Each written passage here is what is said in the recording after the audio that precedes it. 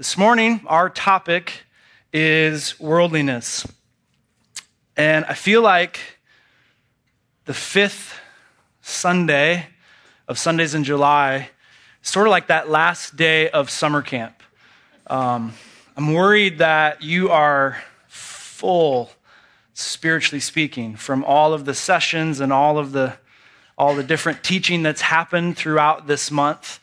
So my goal for us this morning is to be really, really practical, just to help you understand some principles to fight from worldliness, to fight worldliness, and to really just let God's word speak.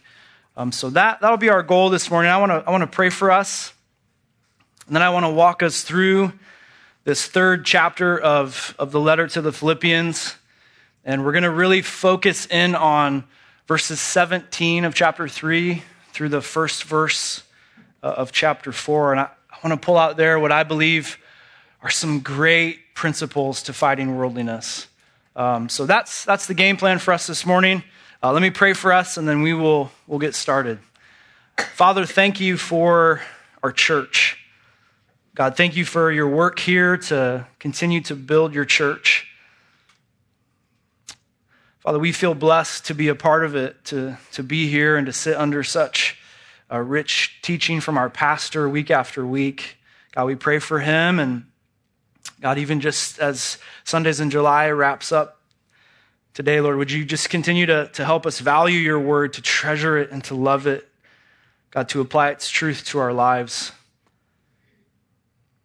Lord, would you give us an attentive heart to your word this morning? Would you make the message clear? Father, we pray these things in the name of your Son. Amen. Amen. Well, I had this dazzling PowerPoint this presentation all set for us, but the computer has failed us, as it tends to do. So you're just going to have to be visually impressed with the wall. It actually wasn't that impressive. If you come up and look at it, you'll see. But I want to just begin by talking about the brain. The brain is a vital part of our life experience.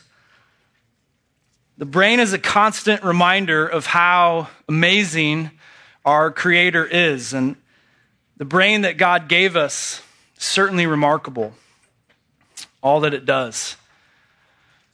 Sometimes as a parent, if you have children, you maybe will agree with this. I question the function of the brains of my children. I wonder if it's really working at full capacity, but I can't blame them for too long because I know who they get it from. Me, not Leah.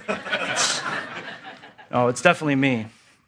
But the brain it's just a remarkable organ of the body, from the ability to think, to control all of our muscles, our brain. It's enabling us to do everything. In fact, our brains are so amazing that it does this whole list of functions without us even knowing about it. It's constantly doing things that we don't really even have to pay attention to. We literally have to do nothing. All these things are just naturally happening. For example, your brain is actually constantly filtering out information that it doesn't think is important. Without your help at all, your brain is just eliminating information that it's taking in. Goes without saying, every second of every day, we're just bombarded with information.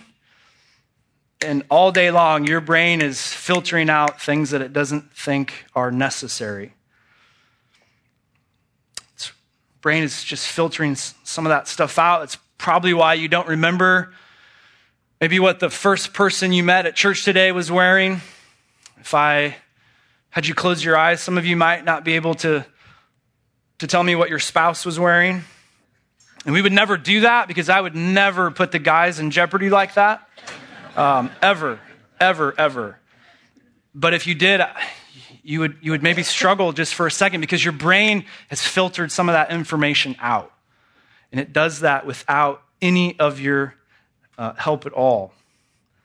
literally have to do nothing. There's more, blinking. Blinking is an automatic reflex reaction put in place to protect, maintain the moisture of your eye. Brain does that. It's the same system that forces your eyes to shut when something's about to hit your eye, which if I had done that question, some of you guys would have wanted to try that with my eyes. It does that. It just naturally does that without any ability from you, any thought from you. It's doing that. You have to do absolutely nothing. You have to do nothing, and blinking happens all by itself. If you try to keep your eyes open for too long, that reflex kicks in and forces you to blink. If you've been around a 7-year-old for very long, you maybe have done a staring contest, and you know what that's about. But you have to do nothing. There's more. You don't have to do anything, and your brain automatically places your tongue where it needs to go for you to form sounds and words. You just have to think about the words, which sometimes is a challenge. Constantly, just brain is doing all these things. It regulates your body temperature. The brain just does all that for you. Keeps you at a perfect 98.6 or 37 Celsius. Is that right? Who knows that? Paul, you would know, is it? Yeah. Facts. You don't have to do anything. Your brain just does all this. It'll cause you to shiver when you're cold. The brain will help you maintain balance. It'll even make you sneeze when you need to. All of those things happen. And all you have to do is nothing. And doing nothing sounds pretty nice to us quite often. Just doing nothing. I look forward to the day after junior high summer camp or two of just doing absolutely nothing. And it's glorious, wonderful. In the case of our brains and all that it does without us, I don't know about you, but I'm so thankful that I don't have to think about that stuff. I'm so grateful for what the brain does, that I don't have to think about blinking or where I need to put my tongue to say words. That would just be miserable. I hope we recognize that God is good and wise to create brains that do so much of that stuff without our constant involvement. So doing nothing is a good thing when we talk about involuntary brain function. But this morning, I want to help you start to think about this truth that sometimes doing nothing is actually a bad thing. Doing nothing isn't always a good thing. And as we learn about worldliness and we talk about what worldliness is, I believe that we'll see that all you have to do to be worldly is nothing. All you have to do to give in to worldliness is absolutely nothing. That's what the sermon's going to be about this morning in a fail-proof way. And you could write this down. To be worldly is to do absolutely nothing. Doing nothing is all that's required to be worldly. So let's read our focused text together, and then we'll start to see some of this truth in all of chapter 3. Starting in verse 17. Philippians chapter 3, verse 17. Read God's word together and see why this is true. Brothers, Paul writes, join in imitating me. Keep your eyes on those who walk according to the example that you have in us. For many of whom I have often told you and now tell you, even with tears, they walk as enemies of the cross of Christ. Their end is destruction. Their God is their belly. And they glory in their shame with minds set on earthly things. Verse 20, but our citizenship is in heaven, and from it we await a Savior, the Lord Jesus Christ, who will transform our lowly body to be like his glorious body by the power that enables him even to subject all things to himself. Therefore, my brothers, whom I love and long for, my joy and crown, stand firm thus in the Lord, my beloved. So Paul is on a roll in chapter 3.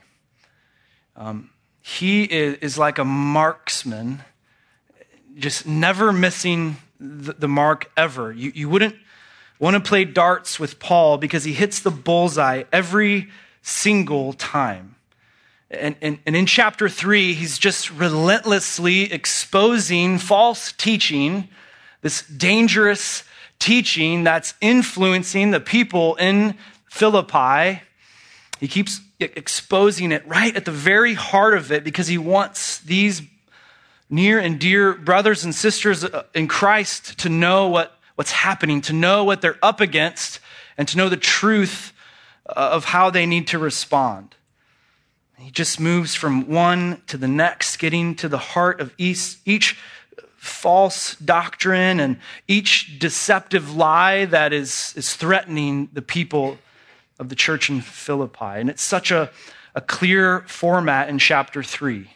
He just exposes the false teaching and then tells them how to respond. False teaching, how to respond. Here's the instruction of how to live in light of this false teaching.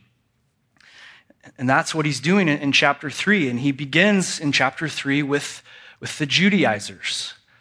He's confronting this dangerous and very heretical doctrine. He says in verse 2 of chapter 3, look out for the dogs. Paul's not mincing words. Look out for the evil doers. Look out for those who mutilate the flesh, for we are the circumcision who worship by the Spirit of God and glory in Christ Jesus, putting no confidence in the flesh. So Paul doesn't want these Philippian believers to be misled by the message that the Judaizers were insisting upon. He doesn't want them to think that the gospel of Christ is insufficient, that the gospel wasn't enough. He didn't want these believers to think that they had to add works to the gospel. He didn't want them to think that Jesus wasn't sufficient, which is the message that the Judaizers were insisting upon. Yes, the gospel is good, but we have to add in some ceremonial law to that in order for you to actually be saved. To Paul, that couldn't be any further from the truth. And that's not true for us as well. God doesn't want us to doubt that Jesus' sacrifice on the cross is insufficient. By grace, we need faith in Christ alone for salvation, of course. Sacrifice fully sufficient. We don't have to add ceremonial law to the gospel. We don't need to add anything to the gospel. In fact, our pastor just went through Galatians 5, and we saw that there, Paul speaking to the very same issue. He's warning the Galatians of the danger of Judaism. And in Galatians 5, talks again about submitting again to this man-made yoke of slavery, claiming that circumcision or ceremonial laws is what really saves you. Galatians 5:2, Paul writes, accepting this makes Christ of no advantage to you anymore. When we add to the gospel, we cancel out what Christ has done, severing yourself from Christ. So Paul talks about this, and he's right to the heart of this in chapter 3 of Philippians, making sure that these believers understand and are insisting upon that the only thing they need for salvation is the righteousness of Christ, which verse 9 of Philippians 3 tells us can only come through faith in Christ. So he confronts these Judaizers. And then in verse 12, he turns his focus onto another false teaching. He deals with this idea of perfectionism, this idea of that when we get saved, we become perfect in verses 12 through 16. Verse 12, Paul starts to talk about this divisive and dangerous teaching that was beginning to circle around this church, circulate through this church, that being a Christian means you don't sin anymore. And some in the church were embracing that and believing and telling others that through Christ they're not sinning. And Paul says that simply is not true. Verses 12 to 16, Paul unpacks that, and we even know that to be true as well. If there would have been anyone ever able to say, yes, I've arrived, I'm there, I did it, I'm no longer sinning, it would probably be Paul. It probably would have been Paul who got there. He would have made the yearbook as the one most likely to stop sinning. But he doesn't. It's the opposite of what he says in verse 12. I've not obtained this sinless perfection yet. I haven't fully become like Jesus yet. I want to, Paul says, I want to be like Christ as much as possible. But brothers and sisters, I am not there yet. Paul then explains how Christians are to live in light of the reality that we are still fighting against sin. How to respond to that, how to think right about sin, how to, like Paul, chase and pursue holiness. Because those two are tough to do all the time, we have to stay motivated by our relationship with Christ. And that's what Paul was driving at. That's how to deal with this idea that you're not perfect, that you're still sinful. And this is what matters. And now we get to verse 17. And for our text this morning, Paul's going to shift his gaze one more time and now start to talk about worldliness. When you read it, or when I read it, and you read along with me, I know you can pick out in verse 17 and even in chapter 4, verse 1, these two commands of Paul. They're so easy to spot. Join in imitating me, he says in verse 17. And then in 4:1, he says, stand firm. Start to see this as a passage about imitating Paul and standing firm in our faith. And generally speaking, that's a great message. And that certainly is what this is about. But we have to ask ourselves then, what specifically then does Paul want us to imitate? What does he want us to stand firm in? What is it, Paul? Just tell us. And for that, we have to reread verses 18 and 19. For many of whom I have often told you, and now tell you, even with tears, they walk as enemies of the cross of Christ. Their end is destruction. Their God is their belly, and they glory in their shame with minds set on earthly things. Friends, Paul is still very much in warning mode. He is exposing still very dangerous teaching, and he's exposing the problem of worldliness.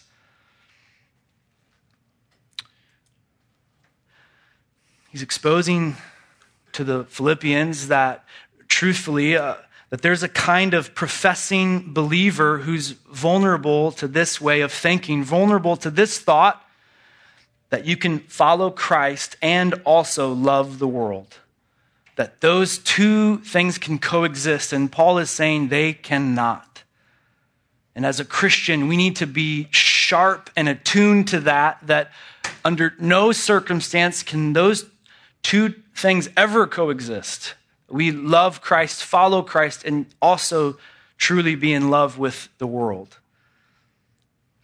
Vulnerable to a mind that is set on worldly things, a mind that is infatuated with the things of this world. Paul has seen it before. He's seen it firsthand. believers are led away from the truth of Christ.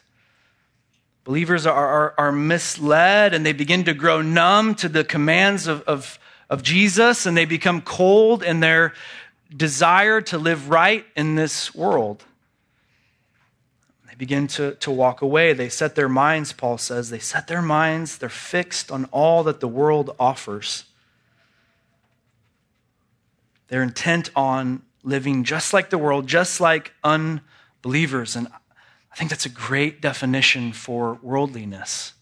I would encourage you to write that down. Intent on living just like the world. And you say, hey, junior high guy, that word worldliness, it's not even in here.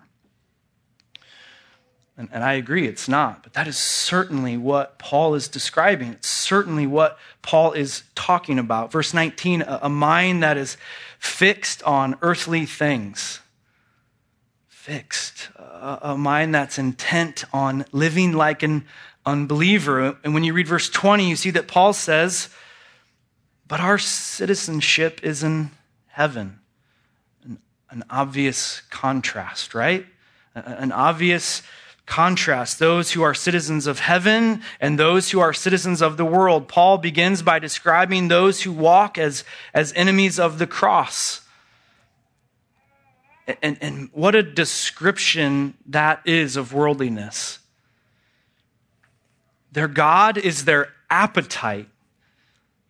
Their glory is their shame. Minds set on earthly things. In verse 20, but our citizenship, Christians are different. Our citizenship is not this world. We belong to God's kingdom. We belong to God's domain. Our home is where God is in heaven. That's where we belong. That's what your citizenship belongs to. Your birth certificate is, when you are born again, now heaven. That's a helpful statement by Paul because it helps us understand that worldliness, we get it a little bit better. It's having a citizenship here on earth. You don't care that your citizenship is in heaven. Worldliness then is you belonging here. Finding your place here, really just convinced and feeling like you belong right here. Comfortable, cozy, loving, and longing for all that this world is offering. And this is a world that the Bible describes as hating the light of Christ, a world that loves the darkness of their sin, John 3, a world that the Bible describes as suppressing the truth about God by their unrighteousness and ungodliness, Romans 1, a world that the Bible says is full of people who do not understand. And none of them seek after God. They are worthless. None do good. The Bible describes our world as a world of bitterness and pain and hurt and misery, and ultimately a world where there is an absence of those who fear the Lord. Maybe better described, it's a world full of conflict and fighting. James chapter 4, it's a world that's under the influence of the devil who veils the gospel, and he works double time to keep unbelievers blind to the truth about Christ, 2 Corinthians 4. It's a world like the book of Judges in the Old Testament, a world where everyone is just living and doing what is right in their eyes.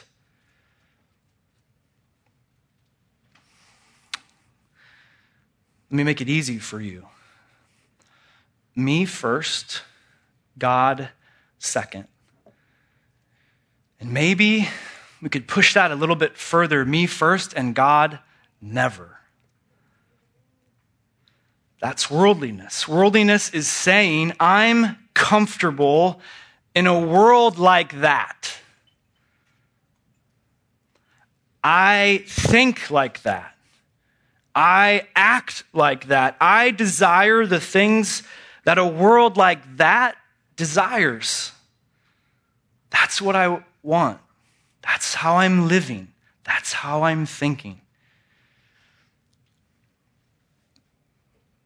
Worldliness is so dangerous and it's so tricky because all of us, believers and unbelievers alike, are constantly in danger of being captivated by this world. And although it's tempting, friends, worldliness has no business in the life of a believer. It doesn't belong there. It shouldn't be welcomed in our life at all. It should feel alien to the Christian. It should be the opposite of comfortable. This is not a sermon attacking technology. It's not a sermon about how we use our time. Honestly, it's not a message about who we hang out with. Those are factors in worldliness, certainly. Absolutely. But it's not the main problem. And I want you to write this down. I'm going to say it a couple of times. Worldliness is dangerous because it leads my heart to try to find joy and happiness and satisfaction and lasting fulfillment, you can just write joy, in something that can never satisfy me.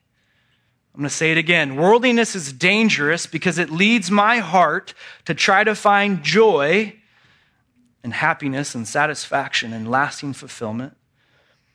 Try to find that stuff in something that can never, ever satisfy me. Robs us of the joy we're meant to find in Jesus. It robs us, it distracts us, it pulls us away from true and lasting joy, true and lasting happiness. Worldliness takes us away from the joy that is 100% available in a relationship with the Lord Jesus Christ. Worldliness isn't ultimately about the wrong friends. It isn't ultimately about bad time management. It may be about having too many apps on your phone. But ultimately, it's about the heart. Worldliness is about the heart. It's a matter of what you love. It's a matter of whom you serve. Always comes down to the heart. It's a matter of where you belong. It's ultimately about your mind and your heart and your will and your affections. Worldliness, it says, I want all of those. I want your mind and I want your affection. I want your will. I want to take those and hold you captive to a lesser joy. It wants to make you think that the only joy you'll ever find and have are the things that are here on earth. It's so deceptive. Makes you fall in love with that stuff. And I could give you the hugest list, but you already know it. It makes you fall in love with the world's image for you and the reputation and the friends and the look and the money and the status and the life. You just get focused on it. And all the while you think you're chasing happiness and even maybe obtaining it from time to time for a short amount of time. You've almost got your hands on it. But the reality is it's only keeping you from the real and true source of joy, the real and true source of joy exclusively found in Christ. I believe a lot of people, maybe young, maybe old, are especially confused about Christianity. I believe that people think that this world is full of real, lasting joy. That there's joy here that's obtainable, and it's a joy that will satisfy them, and it's a joy that will last, and you buy into the temptation of worldliness. You believe so readily that you continue to chase it and chase after that lie that the world actually can offer happiness and fun and satisfaction. And then the confusion arises when you think that then becoming a Christian means you have to give all that up.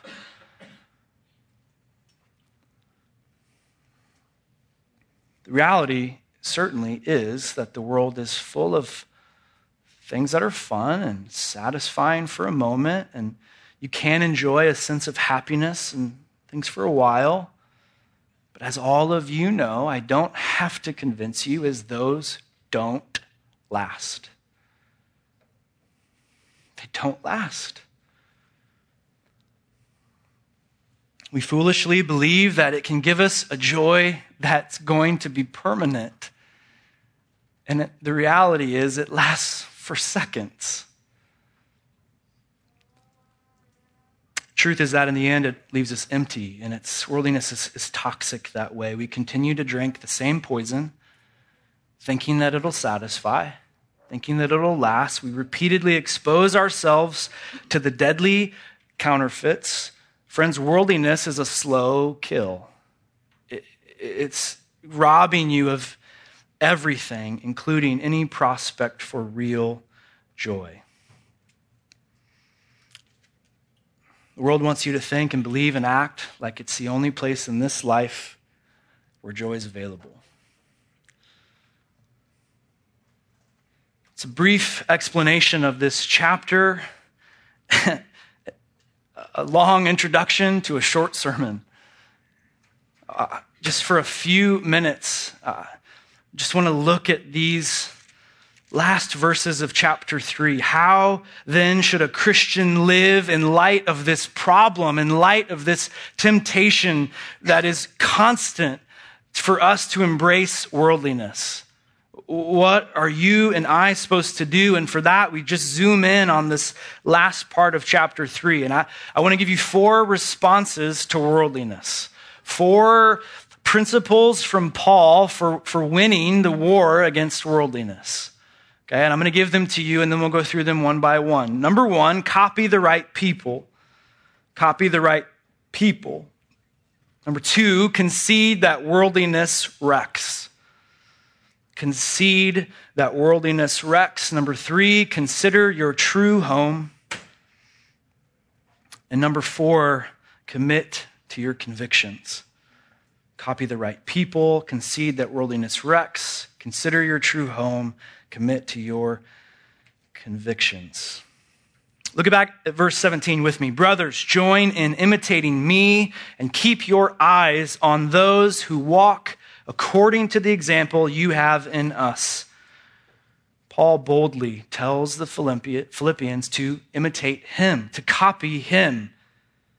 And he encourages them to keep their eyes on those who walk just like he does, who live just like he lives. Paul's saying, follow my example.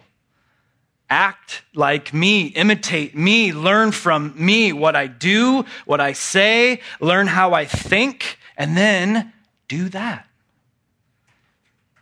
And not only Paul, but he says in verse 17, those who are already imitating him. There's people already doing that. Find them and imitate them too. Those who walk according to the example, Paul says, he's already set. Verse 17, watch them, do what they do. You may say, great, what's that, Paul? What are you doing that these believers should copy? What's the point for us? What is it exactly in your life that we're supposed to mirror? What should I be looking for? And this is why we went through chapter 3, but you could even just go back up to verses 12 through 16 and think about what he's already said there. He's admitting that he's not perfect. And he's helping us think right about a Christian who's still dealing with sin. What a great person to talk to. You mean you're not perfect? I have so many questions for you. I'm not perfect either. And Paul goes on. He's thinking right about sin, and he's letting these believers know that he's been chasing after holiness and pursuing righteousness. I've got questions about that as well. How do you do that? What's that look like? And he's persevering in the whole thing because it's a struggle. He's fighting the Christian fight. He's living the Christian life. He's dealing with sin, and he's trying hard to do what's right and live in a way that honors Christ. And he's told these believers in these verses that he's staying motivated by his love for Jesus. Boy, I've got questions for you. I want to do the very same thing. Help me to do that. Help me to be like you, Paul, to be motivated by my Savior on Monday morning. To live my life in a way that's pleasing to Christ as him is my motivation. What a great example. Paul is saying that his life is a good example to follow. He's fighting against worldliness. He's not letting it get a grip on his life. And these believers would be wise to do what he is already doing. Friends, you need to find examples of people who are living the way that you know you want to live as well. People who are not comfortable with this world. Some example of people who are not acting like the world, who are not thinking like the world, who are not comfortable here. Find those people. Bring your life right up alongside of those people and don't let go ever. Just learn from them.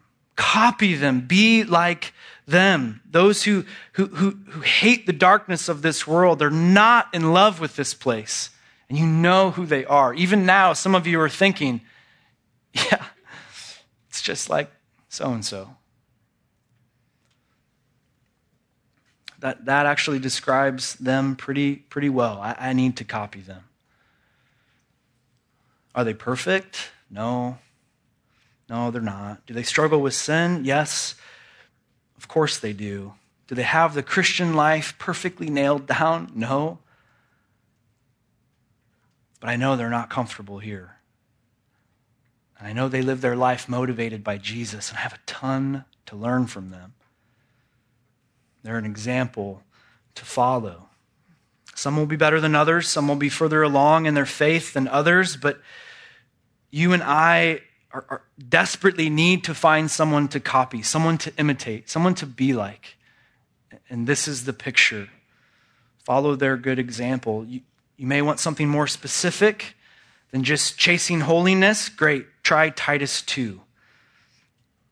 Older men are to be temperate and dignified and sensible and sound in faith and in love and in perseverance.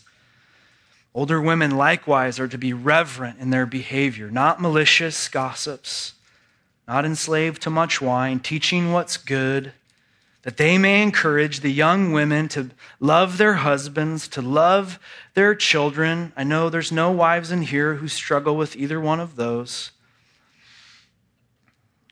Older women are to be sensible and pure, workers at home, kind, being subject to their own husbands, that the word of God may not be dishonored. Likewise, urge the young men to be sensible in all things. Show yourself to be an example of good deeds with purity in doctrine, dignified, sound in speech, which is beyond reproach. Find believers who resist the world like that. Those who desire to be more like Christ in their thoughts and their words and in their lives, and then do what they are doing. Find someone to copy. Number 2, concede that worldliness wrecks. Verse 18, Paul is brokenhearted. Paul is recounting this with tears. Why the tears, Paul? Because he's talking about people who claimed to be Christians, who professed Christ. They claimed that they loved Jesus more than this world, but the way they're living says otherwise. They are not friends, Paul says. They are not sons and daughters, but they are enemies of God. Enemies of the cross. You know that from just even looking at this, we don't even have to talk about Greek or any fancy words to just understand what Paul is saying. He's saying worldliness, it destroys. It absolutely destroys. It makes you an enemy with God, period.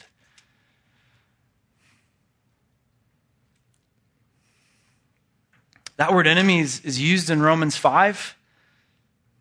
Verses 8 to 10, God demonstrates his own love towards us in that while we were yet sinners, Christ died for us. While we were enemies, we were reconciled to God through the death of his Son. Paul is reminding these believers with that word enemy that worldliness has a way of exposing where you're really at with God. You're in love with this world, friend. You're not who you think you are with Christ. You are an enemy with God in desperate need of salvation. You're an enemy of the cross of Christ if you love this world, if you're comfortable here. You can't have both, Paul argues. You can't have the world and all that it's offering and God.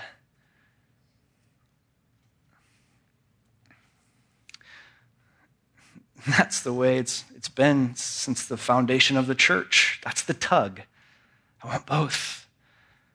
I want my cake and eat it too. I want both. Paul says this just doesn't work. Some of you may already be thinking of the verse where Jesus said you can't serve two masters.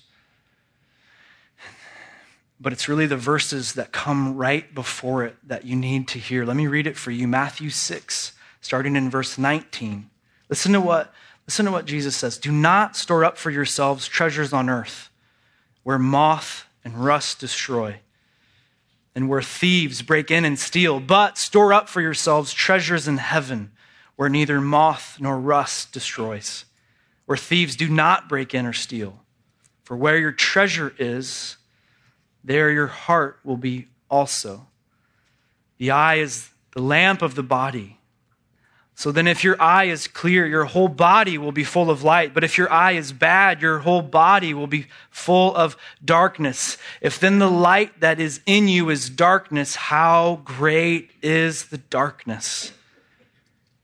No one can serve two masters. For either he will hate the one and love the other, or he'll be devoted to one and despise the other.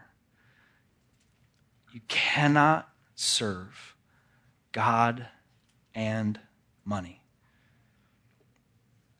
Worldliness makes you an enemy with God, and worldliness will only end in destruction. Look at verse 19. Their end is its destruction. Your God is your belly, glory is your shame, your mind is set on earthly things. All of those phrases, they just point to one truth. What people want most in life isn't in heaven, it's right here. That's what Paul's saying. There's no room for Christ. You want the praises of men. You're enamored with all that this life has to offer. This is where you belong. This is where you find reward. Everything that you want out of life is right here. No concern for the praise of Christ, only for the praise of men. No awe for the Savior.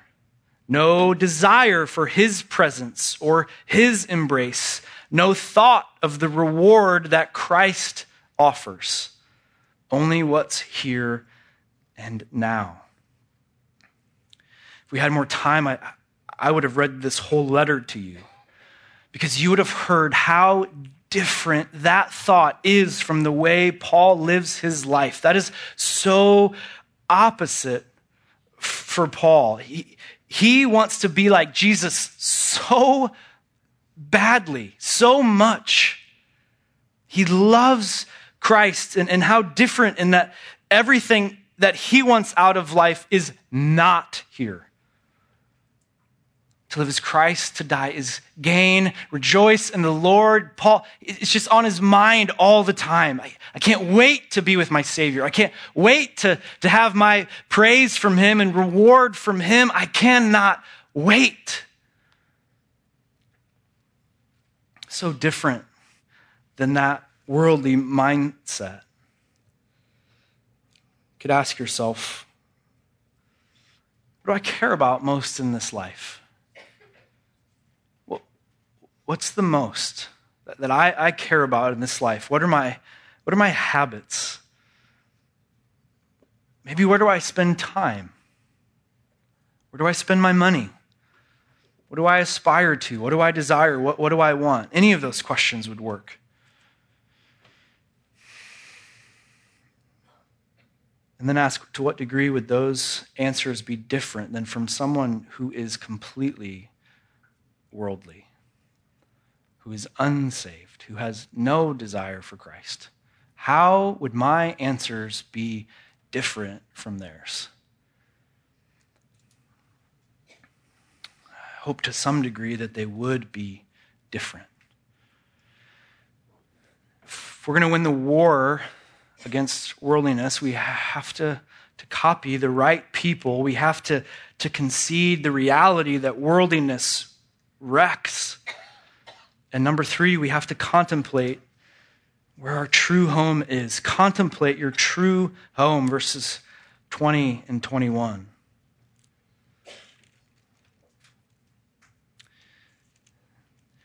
Let me just give you 2 words. Be homesick.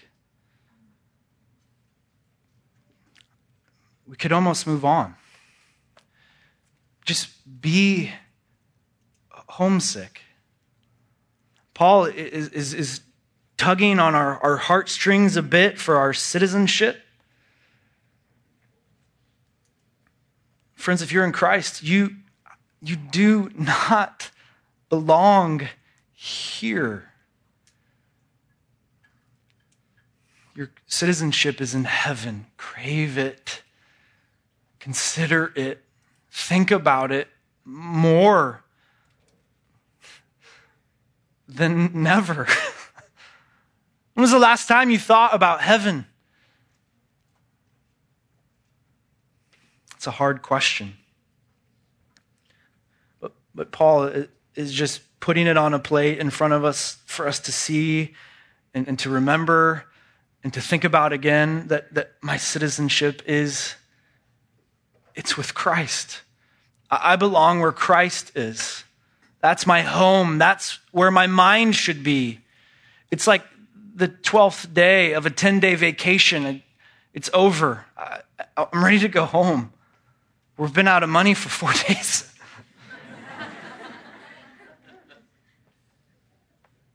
He reminds the Philippians of this great promise, this great truth here. We're not waiting for anything else to happen in this life. There is nothing else to happen in order for Christ to return. We're simply waiting for the Savior. Verse 20, awaiting the Lord Christ to return. And when he does, he's going to do something amazing. Our bodies are going to be changed. We're going to get a body now fit for eternity. What will that be like?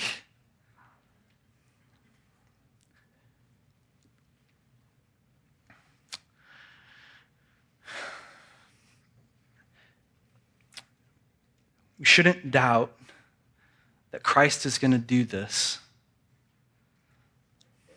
because Christ has the power and the authority and the ability to do exactly that, to give you a new body fit for eternity. going to get a body that's suitable for our eternal life with Christ. Chapter 15 of 1 Corinthians would be a good place to read if you have more questions about what that will be like. But I don't want us to be too distracted from what Paul is doing here. Do you see it? Paul is getting them amped up and excited about heaven. I get so excited when I think about a heavenly, eternal body. I still feel 25. I hope my body matches that thought. Tried to lose 5 pounds. It's not working. What will this body be like? I have so many questions, but who cares? I want to think about heaven. Paul is just ramping them up, drawing their minds away from this world back to heaven, to glory, to the place where Christ is. He wants their minds engaged in thoughts of heaven. He wants them thinking about that place. He wants them longing for it. Great question of application. Do you think about heaven? Do I consider where my home is? Colossians 3, verses 1 to 4, if then you have been raised up with Christ, keep seeking the things above, where Christ is. That was a thought that was in your mind at the moment of salvation. Heaven, Christ. I can't wait. The worldliness comes in like a giant roadblock or a huge person in front of us at the movies. We can't see it anymore. We can't see heaven anymore. And Paul writes, no, keep seeking the things that are above. Keep your mind fixed on this place where Christ is, Colossians 3, seated at the right hand of God. Set your mind on the things above, not on the things that are on earth. For you've died, and your life is hidden with Christ in God. When Christ, who is our life, is revealed, then you also will be revealed with him in glory. When is the last time you thought about heaven? I'll tell you why you should. Because it will help you win the war against worldliness. Keep your mind fixed on your Savior. The things of this world will lose their attractiveness. Last, number 4, commit to your convictions. Commit to your convictions. Chapter 4, verse 1. Therefore, my brothers, whom I love and long for, my joy and crown, stand firm thus in the Lord, my beloved. Stand firm. Be devoted, be dedicated, be committed to what you believe. You could also label this one as stand firm, because that's what Paul says.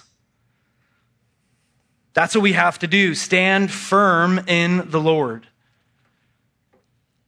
Be firmly committed in conviction. That's what this is about. Be firmly committed to what you believe. Know what you believe and why. Let me make it real simple. Own it. Just own it. Your convictions about Christ and about your faith and about where your home is. Resisting worldliness won't just happen. It absolutely takes resolve. There's no drink, there's no pill. It takes an intentional refusal to just let go of who we are in Christ. It takes a dogged effort to stand firm in the Lord.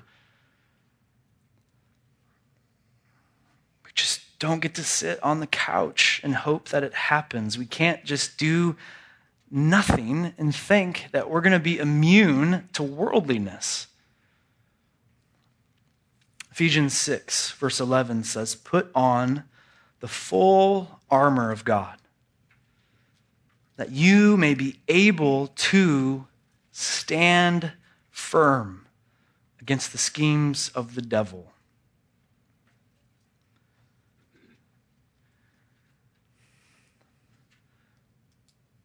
Doing nothing isn't always a good thing. That's where we started, and that's where I think we should end. Doing nothing is the best way to ensure that you're worldly.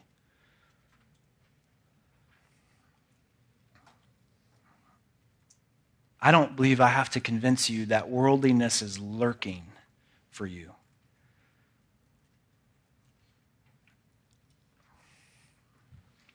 It's waiting for you all the time. This world is constantly holding out to you this joy substitute. It's constantly shoving it into your face, just inviting you to take. And what a counterfeit it is. It looks so close to the real thing.